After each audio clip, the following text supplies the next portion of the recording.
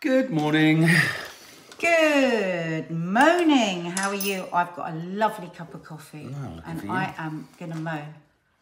Go for a mow. Oh, I am going to mow. Go for Mark, a it's not mow. got enough milk in it. We'll go and get some. Can you heat me some up? No. Please. Heat you some up? Yeah. No, we're go not on. doing that live. No, you go with it. It would be a loving thing. I don't care. I'm not doing it. Absolutely not. What, in the middle of this, heating milk up? We're supposed to be ready. I'll keep company. I'll keep them company. No, because then I won't heat it the right amount. Then you need a bubble. Then it'll get a skin. Then it won't be in the right fucking pot. Then it'll be poured in the wrong way. Then it has to be poured from a height. I would if there was any joy in being. He's starting to break down now. He's starting to feel bad. He's so. Do you know what? Can I just say? No, I'm not going to. You are very, very lovely. Do you know that? Thank you. You are so lovely. Not to say that you're not very, very annoying, but you guys don't even know how lovely he is. Okay, guys, let's move on. You are. You're such a lovely person. Orcs, I'm dazed and I'm confused. So, I've got to be quick. Got hospital appointments today. Had hospital appointments yesterday, and so... Oh, yeah. Shall I tell them what happened with my my eye? Well, you had eye? yours and I've got them with my mum. So, and yes, do share. It's hospital crazy. So I don't know whether they knew what happened with my eye before. Well... I did tell the story on Loose Women. And yeah, of course, but the press covered it. I got lots of messages saying, is Nadia all right? I've seen the story. I said, no, it happened a week ago. But I was so cross about that, because you know I don't look on the online, I never look at anything of myself, but it just kept popping it up pops up that on I was Twitter. rushed to hospital. I was not rushed to hospital, and I hate that kind of over dramatising because it makes me look like I've been a total drama queen. It was a bit scary. Not a drama queen. It was a bit scary. Tell them what your worst fear was. Well, my worst fear was that I was losing vision in my eye, because I was. But I found out yesterday. Morning, Reese. Happy birthday again for yesterday. So, long story short, because we'd vlogged the ear thing, so I'm not going to say the thing about the ear. We'd come back from having my hearing test done. And I was like bouncing about, showing off, being silly. And then suddenly this like... You know when you get the floaters in your eyes? It was like that, but it was big, and it was like coming across from the left, like that. It was really quite sudden, and then... Like the clouds Like of even now Mordor. when I do that, there was just like a smudge. It was like somebody had gone like that on my eye. And I was like, all evening, I was like, I was getting a bit more and more nervous. And then got up in the morning... Couldn't go to the opticians because I had loose women. Did the morning meeting, and then straight afterwards rang the optician, as you always should with anything with your eye. Really, I should have gone the night before, and said, "Oh, I've got this. Is it all right if I come see you after the show?" No, it's not. You have to go now to Moorfields. I was like, I was just about to have my makeup done. I can't. Anyway, big panic. Producers coming down, how will we get another loose woman, get us a car, cars were arriving to take me here and there. And then Gloria came in and she went, Nadia, I've got a doctor you can talk to, a top eye surgeon. Gloria always sorts out everything. Anyway, got on the phone to him and he asked me all these questions. He said, listen, you do have to get to the hospital, but it's all right, you can do the show. So there was like the mad, because nothing is going to be done before that time anyway. So I was still like, God, it was scary. I was having to do this over one eye to be able to see. Like still now I'm doing that a bit to read. Anyway, went to the hospital. Long story short, they looked at everything. They are amazing, Moorfields.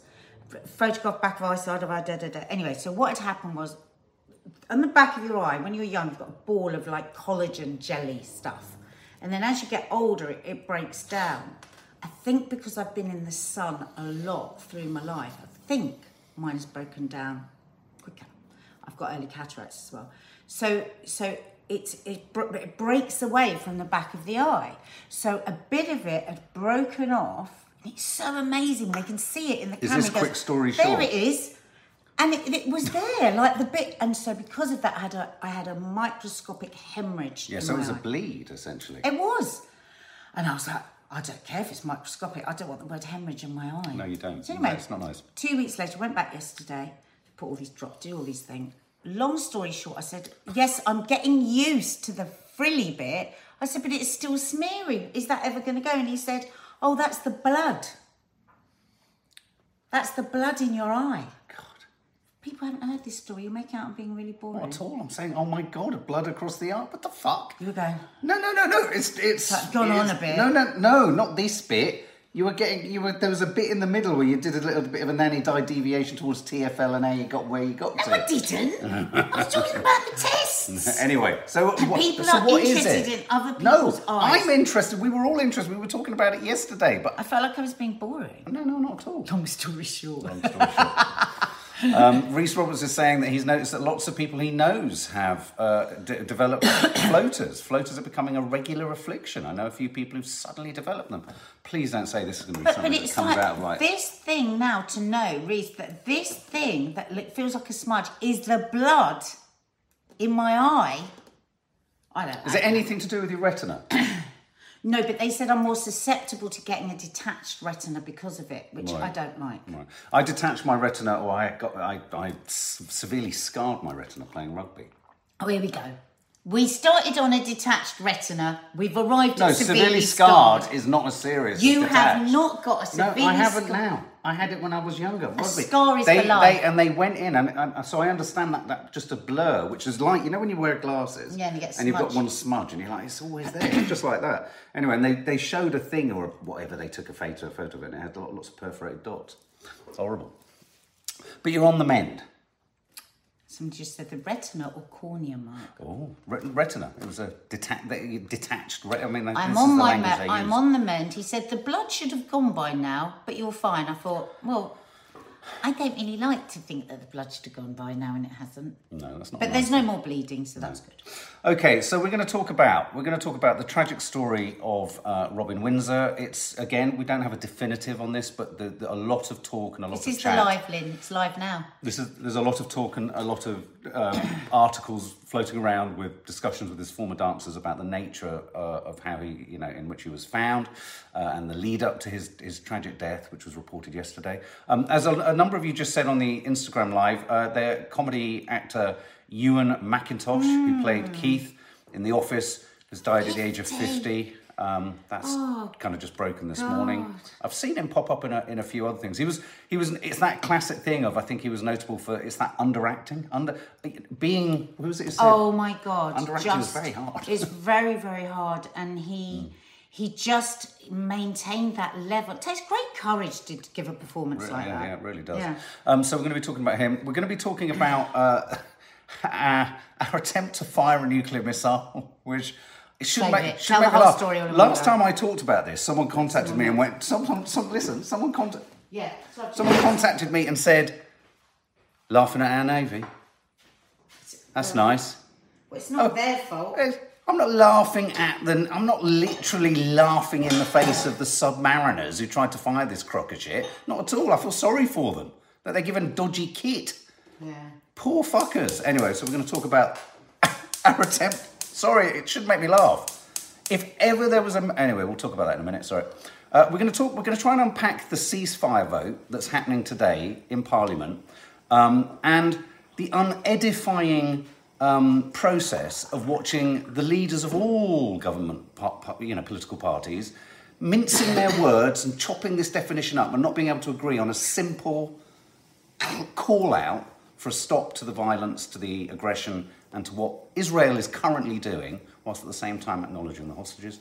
And Nadia's, we're also going to be talking about something called people planning or people pleasing, which is, I know what Nadia means by this actually, she sent this through. Is there someone in your group who's a people planner? The person who's constantly mapping out what you're going to do? I've got very strong opinions on people planners. But I just want to quickly ask, whilst Nadia's over there warming her own milk, put your breast back in. You can't do it like that. Did anyone watch The Way on BBC One on Monday night? I came in from seeing a very heavy session with my therapist, and I flopped on the sofa, and I rarely just flick on the main channels because there's fuck all on them. And it's the new Michael Sheen produced, directed drama. He's in it a bit, set in Wales. And I watched it all. Nadia was in the kitchen. I was clearing up round the back, and I Way. had a podcast in, and I kept looking over. I didn't say anything to you because I didn't remember, but I thought, my God, you've just come in from a very heavy counselling session. Now you're watching what looks to be the most miserable looking misery. It was abject misery. Was it miserable? I just want to know what people think before I tell you what I thought. So just with our menu of what's coming up, people saying already I need people planners and yes, I did Laurel Nichols, Karen Rogers. Yes. What did you think of it? I started to, but then lost concentration. Faith Goodman. I've got it recorded. Cornish Danielle. I saw some of the first episode, Reese. So did you give up on it too? I couldn't reach for the remote. So I ended. Was that what it was? You were so exhausted because I didn't want to say anything. No, I was exhausted. I couldn't reach for the remote. And as I was lying there, I was looking at it, I thought, no, I rarely, in mindfulness, I thought, I don't allow myself just to sit and watch something in the old-fashioned way. That if you turn the telly on and this is all that's on and someone in the room wants to watch it, it's on, isn't it? It's on. So I watched it. Now, okay, all I would say was I thought it was incredibly ambitious. And I'm conflicted. I don't think it worked, and I think it was a bit confused, and I think it was a bit cliched, and it was a bit depressing. But... And it is a big but. Why do you put yourself Hang through on, these this things? is a more important thing about the state of our fucking civilization. Oh, God. No, it is. It's the first time I've seen something on television where someone is just, at the very least, trying to do something different. It wasn't signposted, clearly signposted. It wasn't a fucking procedural. But it will never be shown again. It had some really good actors in it. Good. They were trying to do different stuff. It was also, which is very rare, I thought it was very adventurous in the way that it used archive footage of it's set in Port Talbot. It's obviously, Michael Sheen is a hugely, Welsh. He's hugely Welsh, yeah, for sure. But he's also hugely political about workers' rights and the unions and what have you. So, it is located within workers' rights. So it speaks to Thatcherite Britain, the dismantling of the mines and the steelworks and all this. And now that might sound boring to a lot of people. To the vast majority of working class people, that was their entire heritage. And for Wales, a huge... And I thought it was trying to do something really unique and laudable. That said, I don't know if I could watch another one, episode 2. But it was... Well, if you can't... I know, but it was such a crying shame. That's the problem, because you've The Way. just said This is called it's The wonderful Way. to see something, Drama on BBC One. doing something really different, and you would be the target audience for that. Yeah, So I mean, it really would be. You would have to continue to watch it if you want things to change. Well, or at least just put the channel on. Yeah, me too. I watched it because I couldn't reach it. Yeah, no, but I had my head in my hands because I was thinking, oh God, if I was in the edit, I'd have cut that scene a bit shorter and maybe made that a bit. I mean, Michael Sheen is a sensational actor. I mean, as soon as he sits there, he's got that thing where he just emanates whatever he is. He's kind of, and I tell you, it had that other thing about it, which, and it was so close to it that Jerusalem, the play, had. You felt it was about more than just what it was about. It was really emotional footage of steelworkers, real footage of steelworkers trying to throw themselves in front of trucks as companies were. And it was ambitious, and I just wanted to give it a shout out for its ambition. Really, I mean, I don't think you really did give it a shout out. I don't know how else to... Because you said you're not going to watch another one. Well, I said I am going to watch another one. Just fucking put the remote in there. Anyway, there you go. It's called The Way. It's called The Way. It's on BBC One. And it's actually a dystopian future. It's day one. Suddenly, it's great because it's like the firelight. What's it called? What are they called? The gas light when you've got a light or something. What's it called? No. What's it called in a boiler? Pilot light. So the pilot light of the steelworks, there's this moment where they say, if that goes out, we're all doomed. And then there's a great moment where they're all out and about and he's having one of the characters having sex on a beach. And the pilot light goes out. I shat my pants. Bloody hell, you had to go at me for telling my story about my eye. We don't know where we are now. Yeah. All right. Okay, right. Let's scroll back. That's kind of water cooler chat, isn't it? That's what we do. Okay, let's go... Let's talk about, this is a very big handbrake turn. So let's talk about because you weren't here yesterday, and obviously it was the tragic news yesterday of Robin Windsor. Wow. Who passed away. 44. Susanna Reid was in bits because I think she coupled with him, didn't she, when she was on it? She was in bits yesterday talking about this. And I think I kind of spoke to the idea or the feeling or sense that just even baked into just the limited information we had yesterday, there was a sense that this was possibly a mental health thing. You know, when someone dies of that age, 44, you know, theoretically looks like they've got everything in a sense. But a number of you did point out, look at his last Instagram post, and it was quite sort of portentous in a way. Anyway, so the papers, the tabloids are reporting that he was found dead in a London hotel, that he'd talked to friends about a troubling incident. There's no detail or anything's given about that. Such a shame, isn't it, when all these people, so many people have come forward and said how much they love her. Lisa Riley was very upset as well because he partnered her, didn't he? And you just think, God, you know, if he obviously just That's his didn't. Last post. Yeah. His last post is a photograph of him, a sort of monotone photo of him holding the camera, looking into camera. I hate to say that one Hiding knows the look, shadows. and and all he wrote was hiding in the shadows. Yeah. And his dancer partner, Christian Ryanov, I think, made a statement today as well. Yeah, here we are. Christiana Rihanov spoke of the star's battle with his mental health, which he had also bravely shared with fans. Robin enjoyed a dream holiday to Cape Town. She said... I think it's here. I can't find what she said. Saw him posting. That's his post. Yeah, then she said something like it's a shame that he didn't think that he had any other way out. That's what she said. Yeah. Oh, yeah, his partner, Christina Rehanov, took to social media to discuss his passing. Absolute tragedy. He was a friend, and together we shared endless experiences from our careers. When I got partnered with him on Strictly, I was blown away by his kindness. He stood by me through many rough times during Strictly, for which I'm deeply grateful, as there was no one else to lean on. She said, many of you who went to see his farewell tour know perfectly well that he spoke very openly about his mental health struggles and thoughts of suicide.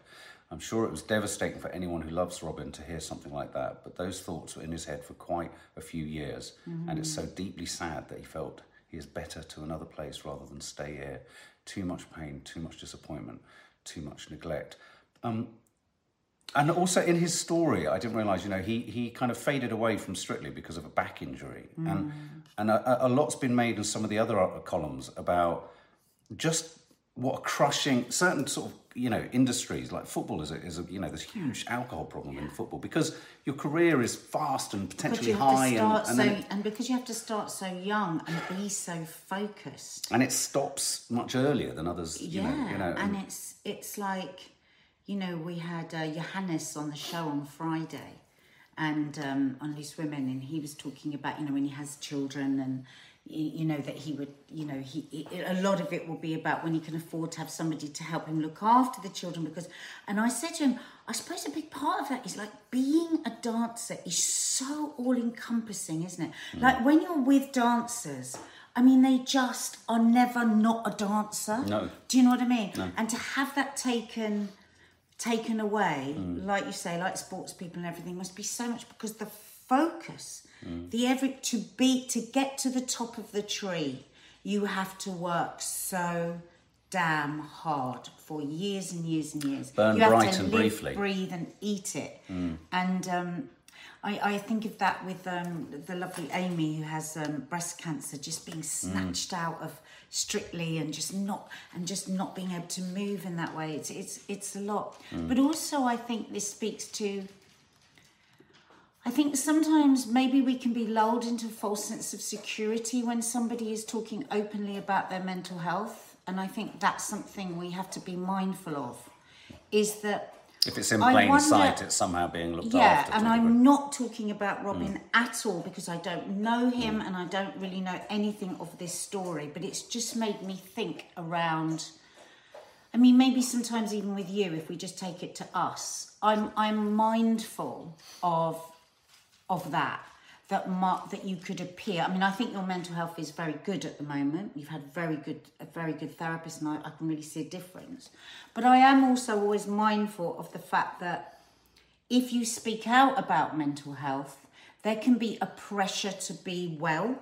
You know what I mean? If you're advocating, or if you're, and I think that can happen in loads of different situations. So I think it's really important what you say there. Actually, I think something that can happen and does happen quite a lot is, and I think I've done this, and I think I engage in this sometimes, is that by almost saying, by almost not posting for posting's sake, but by articulating, sharing, putting out to the outside world an awareness of all aspects of yourself, an awareness of the highs, the lows, a sort of an ability, it would seem you're trying to, not in a sort of consciously, you're not doing it in a sort of consciously, oh, I'm going to do, but what you end up doing is it's a coping mechanism. Yeah, exactly. Your coping mechanism is to actually say to the world, I'm across this. I'm this, I'm that. Because it's a little bit, it's a little bit like people who have profound problems with drink, before they get sober, if they're going to get sober, say, I know I'm an alcoholic, but, or, I know I'm across this. Keeps people at arm's length. Keeps people at arm's length. And you're right. I do sometimes, and that's one of my issues around sometimes Mental Health Awareness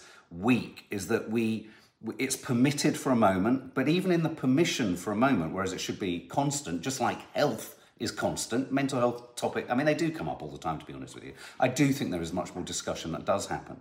But I do also think that there is a kind of strange reversibility for the person struggling with their mental health to use the awareness and language of mental health in the world as another shield to hide within and actually get lost behind. And you become less and less catered for and more sort of, ill. In a sense. And I think also when people talk about their mental health outwardly, it can be much bigger to that person, and they can start to feel, oh my God, I'm talking about this all the time, or I talk about it too much. So today I'll fake it to make it, and tomorrow I'll fake it to make it. And sometimes I'll say to Mark, are you okay? And he'll say, yeah, it's fine. I went, no, let's sit down and actually tell me, how are you? And I honestly, you used to, I hope you don't mind talking about you like you're not here, but you would never respond to that. You would get angry, you would get defensive, you would think I was having a go at you for being moody or being some way, but it was just a way of pushing away the actual question, which is, how actually are you? And I notice a massive difference in you if you are struggling and something's building, when you do actually just say it to me, I think it's really difficult when people ask, how are you? One of the things I feel like I'm discovering more and more is less and less of what can be helpful to your mental health is actually deliverable in language. It becomes almost less and less of a useful tool because it speaks to nothing that you're feeling.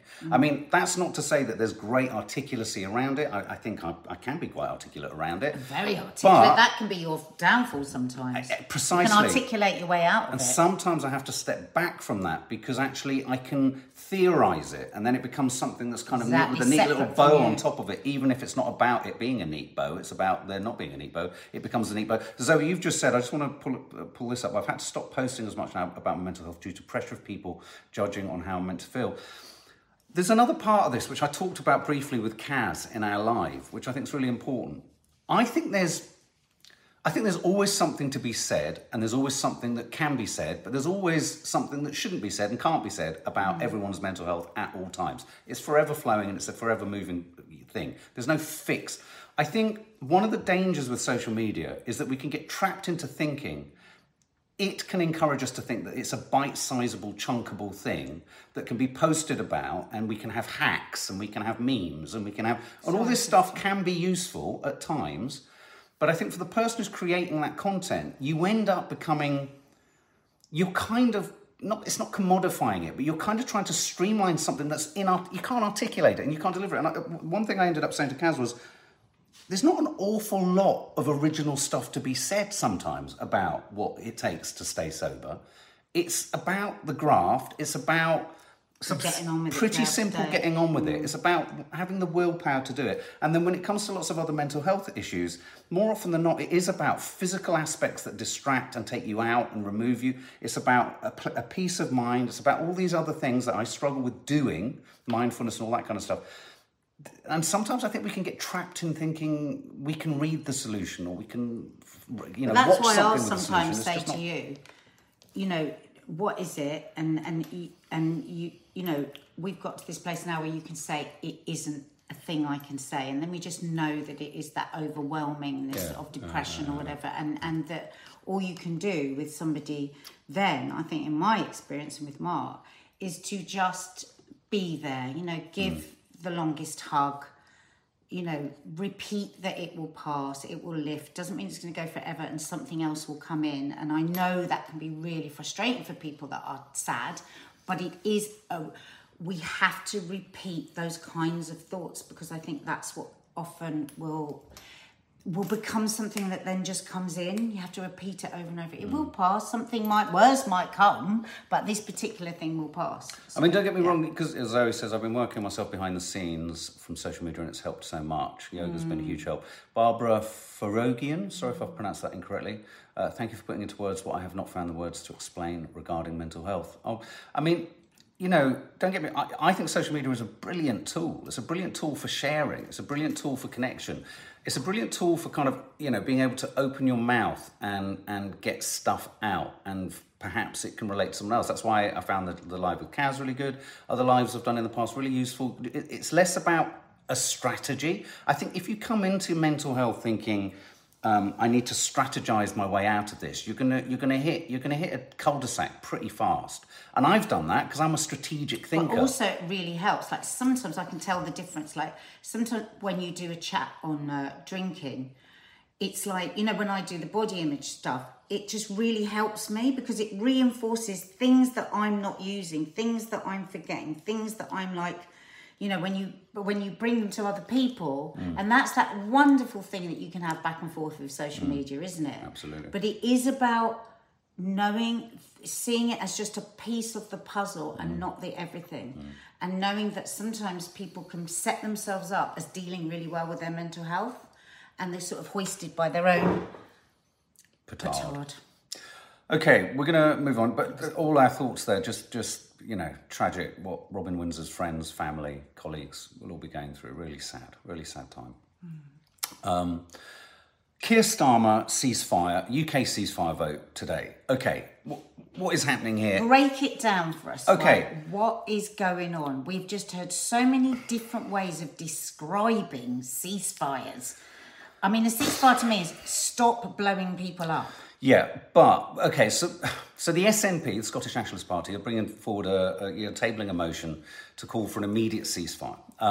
They've brought it before the House of Commons. It's going to be voted on later. And, parliamentary rules mean that, adjustments or amendments can be brought to this. You know, they can amend the wording. They can bring an amendment to that. They can make a suggestion. Right. So the Conservative Party can add in another line, and the Labour Party can redefine what they can say. And so is the SNP's simple line then calling for a ceasefire? So the SNP is calling for a ceasefire, and they mention the hostages, but Keir Starmer, and so there's been all week, there's been huge wrangling and negotiations between the SNP and the Labour Party as they've tried to get on board with it, because Keir Starmer wants to avoid the optics of looking like he's not voting for a ceasefire, and then loads of his government are kind of saying this isn't strong enough, we're not being strong enough, you know. So we've seen him running around saying we want a ceasefire, we want a stop to the violence and all this kind of stuff, and what have you.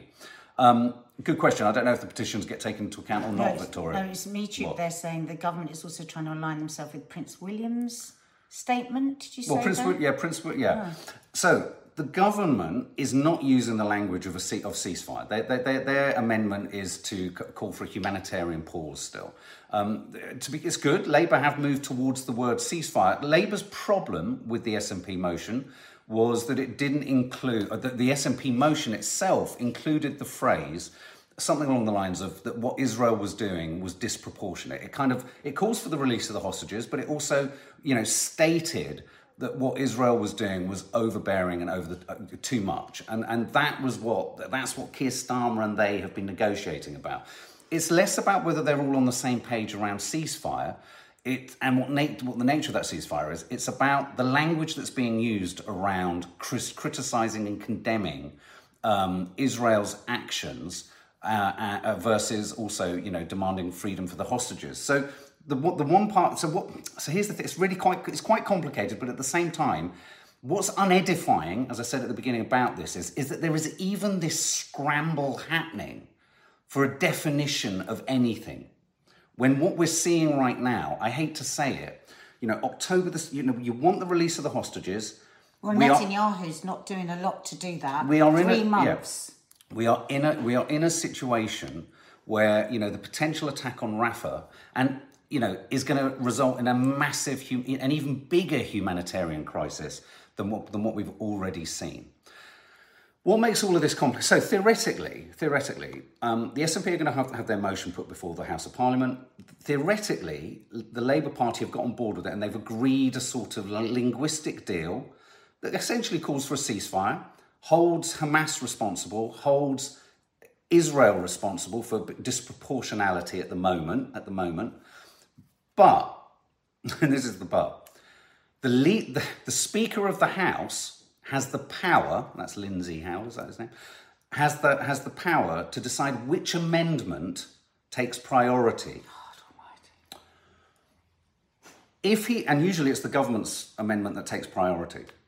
If he only allows the government amendment, which means that essentially the amendment to the bill would be a humanitarian pause, it puts Keir Starmer back in the position that he was originally, not having negotiated with the SNP. Do you get me? So suddenly he's in a position where they'd all be voting on something that isn't quite the ceasefire he wants and the language of a ceasefire that he wants. And then all of his party are held in a kind of, but we're going to vote for, we don't care, we support the SNP. So the SNP have got the most, sort of, if you like, the simplest version of a ceasefire. Labour have got caveats to the ceasefire. The Tories have got humanitarian pause and still aren't even saying ceasefire. So if if the Speaker of the House says go for the humanitarian pause, Labour's sort of caveats are then locked out and they're going to have to go for either humanitarian pause, not good, or history would say that Keir Starmer can't get on board with the SNP's wording because the SNP's wording doesn't hold Hamas responsible enough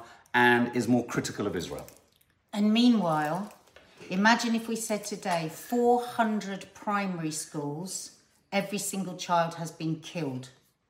Because that's the numbers we're talking about. Tim Reid, ceasefire and is ceasefire. While people jump and play games around the words here, it has to bloody stop. I mean, it has to stop. They are dying of starvation now as well. I mean, this is unforgivable semantics. Semantics. Unforgivable. I mean, as MeTube says, it speaks nothing towards anything happening. Just because, even if the vote goes through. Doesn't make any difference. I mean, Israel said yesterday they are outside of international law. They don't have to pay any mind to international law. Quite proudly. Very proudly. Outside of international. How can you have I mean, when Russia says that, and they don't actually say it that overtly, we all rightly go, hang on a minute, everyone's going mad. I mean, the Navalny story is horrible and awful. But it's telling, isn't it? The volume of voices for one man. Versus... Wow. Thousands upon thousands. Yesterday they were shooting at them as they ran for the few bags of flour that were allowed in for the aid. Allowed in because they're not allowing any aid in. And they shot them. They were shooting them off as they were running for the flour. And we're sitting around here going, that word or that word. And quite rightly, as you say, nothing's going to stop anyway. Yeah. So the Labour text in their amendment omits the accusation given in the SNP motion that Israel is waging collective punishment. That's what the Labour Party don't like about the SNP motion, is that the SNP motion says that Israel is waging collective punishment. I think it's and that again speaks to they don't want to in Labour. Starmer still doesn't want to say that Israel has acted in any disproportionate fashion. I'll tell you what the nuance is. This is the man that said it's okay to turn the water Precisely. off. This is the man I will never, as long as I live, forgive or forget that he said that. And the nuance here, which is really quite chilling, is what they're all saying in drawing this distinction with Rafah, is that, in a sense, they're literally at this very moment trying to change history in their party's policies by saying that Rafah is the tipping point. Rafah is where things go wrong. But what's interesting about Rafah is It hasn't happened yet. I mean, obviously it started in... So if they stop it, they can say they stopped it. Precisely. Never mind if you look backwards. But they can't... If you look over your shoulder backwards to Rafah... So the reason Starmer can't get on board with the collective punishment is he can't sign up to anything that retrospectively says what they've done is wrong. So I really want to know what Starmer's going to do when and if the ICJ come through and say... plausible, if they do come down saying genocidal acts have happened legally, I mean, it's going to be interesting. They're all trying to get this isn't about doing anything other than trying to get on the right side of history. It's all semantics and it's all existential. So they're all attaching this to Rafah. Rafah is the thing, which of course it is. But they don't want to be able to retrospectively be seen to be saying well, everything they've done is wrong so far. And I wouldn't be at all surprised. So they can ride in and save the day because they stopped the final massacre in Rafah. Even though they're all starving, they've got no water, they've got no home, they've got no... Wow. There might even be, but I don't want to get all conspiracy theory about this, but there might even be a strong argument that huge diplomatic conversations are happening behind the scenes, that this is the set dressing for it to end at Rafah. Okay. And which everyone can leave the table going, oh, God, I'm going to be got out of that one. Sick. It does make you feel physically sick, doesn't it? So anyway, on that note, let's just have a look at this story just briefly. I shouldn't laugh, because out in the Atlantic, we tried to fire a Trident missile. It literally, and Grant Shapps, is he the new defence minister? Yeah, defence secretary. He was on board HMS Vanguard to watch this glorious moment. Oh my God, it's so embarrassing. Can you imagine Kim Jong-un laughing through the other side of his binoculars? Well, I mean, as our rocket went like this, it went... Is this any better than Kim Jong-un always laughing as he throws things into the air? I don't mean at least. His missiles go up. A Trident missile dramatically misfired and crashed into the ocean just yards away from the nuclear sub that launched it. It literally flopped into the sea. I mean, it's the second failed launch in a row. This is the biggest... What does that say to our enemies? Well, it's the biggest message. And how much money? Putin right now is rolling a great big fat one and he's going down to his palace somewhere in wherever and he's going to be like, right, team, we don't even need to use the nukes. Excuse me, well, now it's in... Excuse my... It's not got a nuclear... It's not got a nuclear... Dangerous. It hasn't got a nuclear warhead attached to it. Right. Thank God. That was me being a bit stupid. Of course it hasn't. We're doomed. So, again, this isn't about... I'm not saying we should all have nuclear weapons, but we live in this curious world where nuclear... I wonder if it landed on one of the submarines, the Russian submarines that is constantly circling us. There's loads of them. There's nothing we can do. Imagine being a killer whale. You're on a swim and you're swimming along. Like a killer whale, and then suddenly this thing, that's the submarine, and then suddenly the missile just lands there. 17 million per missile. See you, Tim. And HMS Vanguard and the submarine itself cost something like, is it 3 billion or something to make? And it went, oh, guys, we must be, in America, the Americans will be roaring with laughter, though, they're not scared. They don't care what happens to us, America. Do they? This idea that America cares about us is a joke. They don't at all. Don't forget, we own the finishing... America owns the finishing line. That's Biden.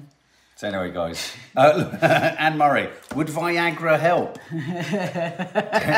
A proper flop in the ocean. How embarrassing. Not that one wants to stand there We've got to move on because we've got so the only other last thing is people pleasing or people planning. So shall we wrap that up and do that tomorrow?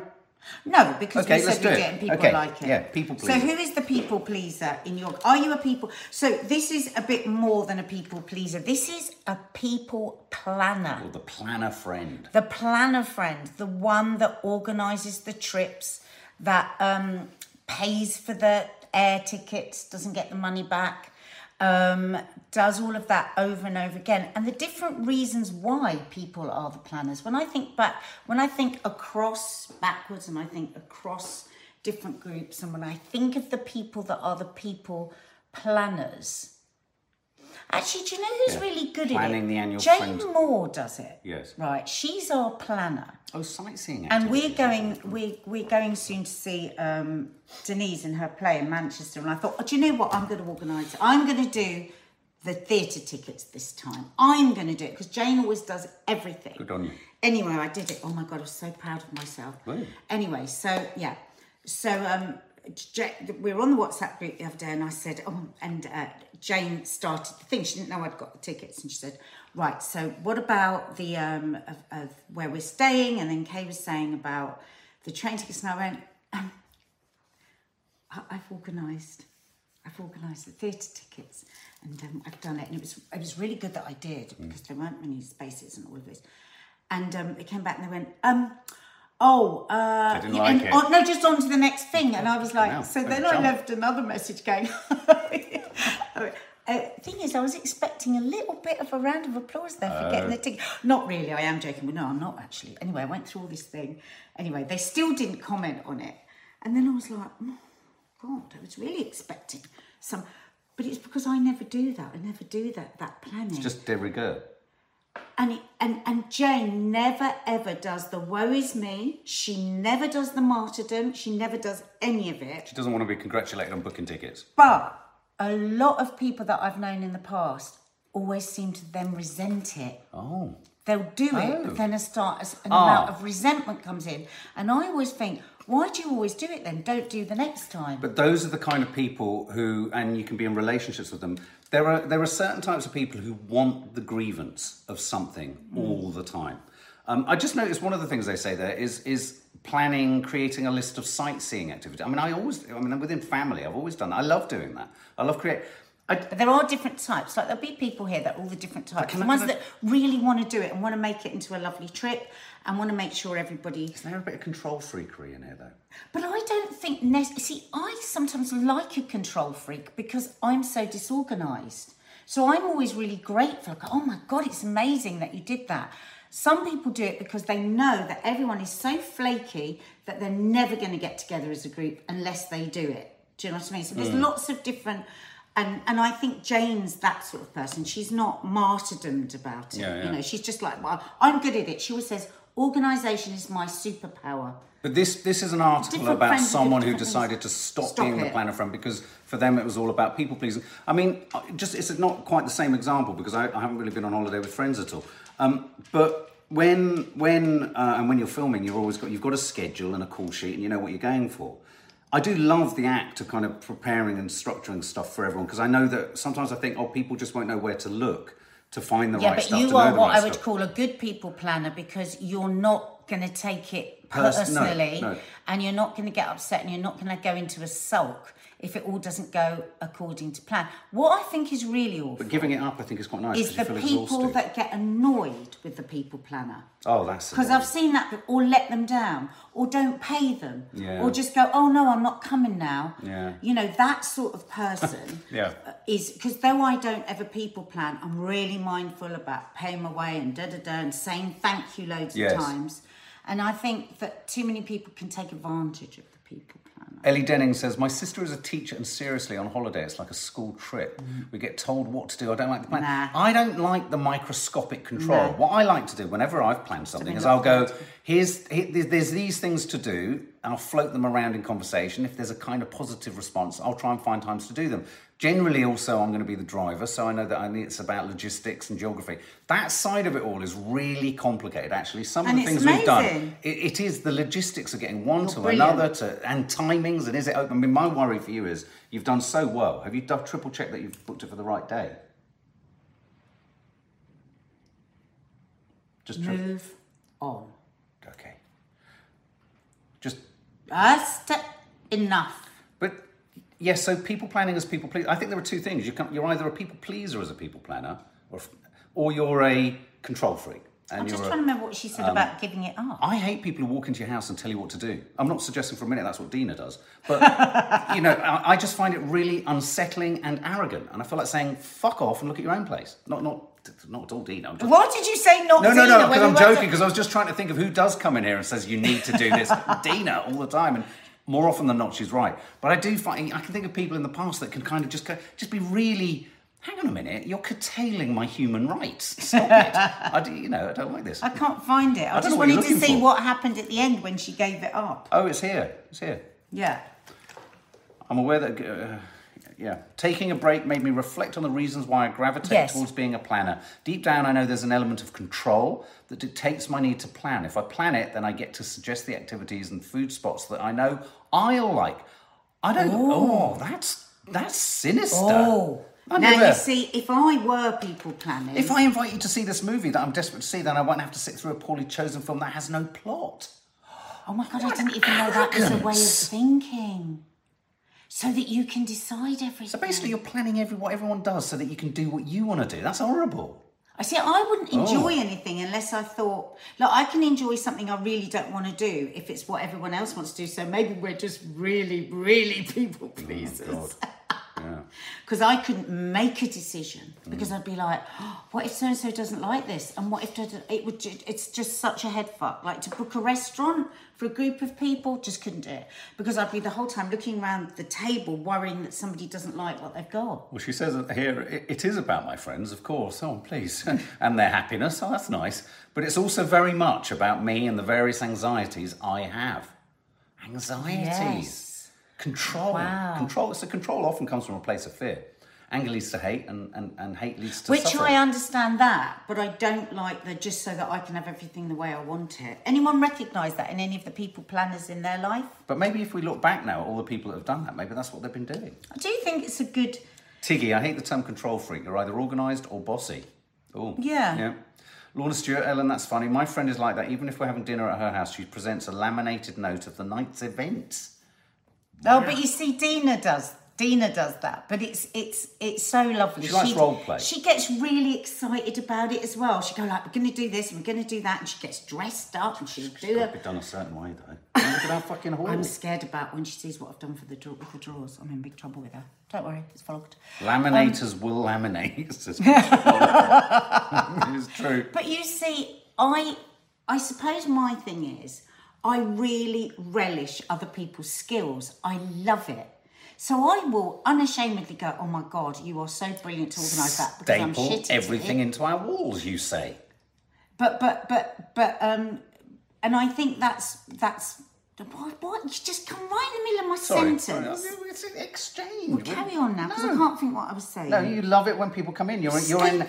No, I was being jokey about Dina being creative, but it actually involves stapling everything, doesn't it? At some point, you are going to have to get over the staples in the wall. We need to pull it all down. The wall was a mess. We haven't Not decorated half it as much a mess for as it is 15 now. Not fucking as years. hard. Let's not start. If Let's it not now start. means, I had a nosebleed if then. my sister putting staples into that wall means we This are is going... ludicrous. No, you... Ow! You've just pulled my nipple Sorry, off. that was an accident. If my sister stapling To a wallpaper into the wall Look, it's gone so hard. means... Look. Shush. Look at and my let nipple. me No, finish. no. That we are going to get that hall decorated, or indeed we're going to decorate ourselves. Okay. Halla bloody Lulia. And I tell you what, I'll be doing next. I'll be stapling this ceiling. I'll be stapling. I'm going to go round and I'm going to Hang on. staple every area that needs you've been something very physical. done to it. Because you won't. Listen, look. You won't let us do it, and you won't let me get a man in to do it. So staple. Jackie Valina, you tried to steal the staple gun, though. You are Nats. going to regret this because now, and you can bear Really witness hurt. this, I'm going to staple everything that needs doing. God. Everything. It's all right. Dina's already done it. She stapled everything. Look, you think... I am not joking. You think it's just the hall. You think it's just the hall, do you, that needs work? Oh, my God.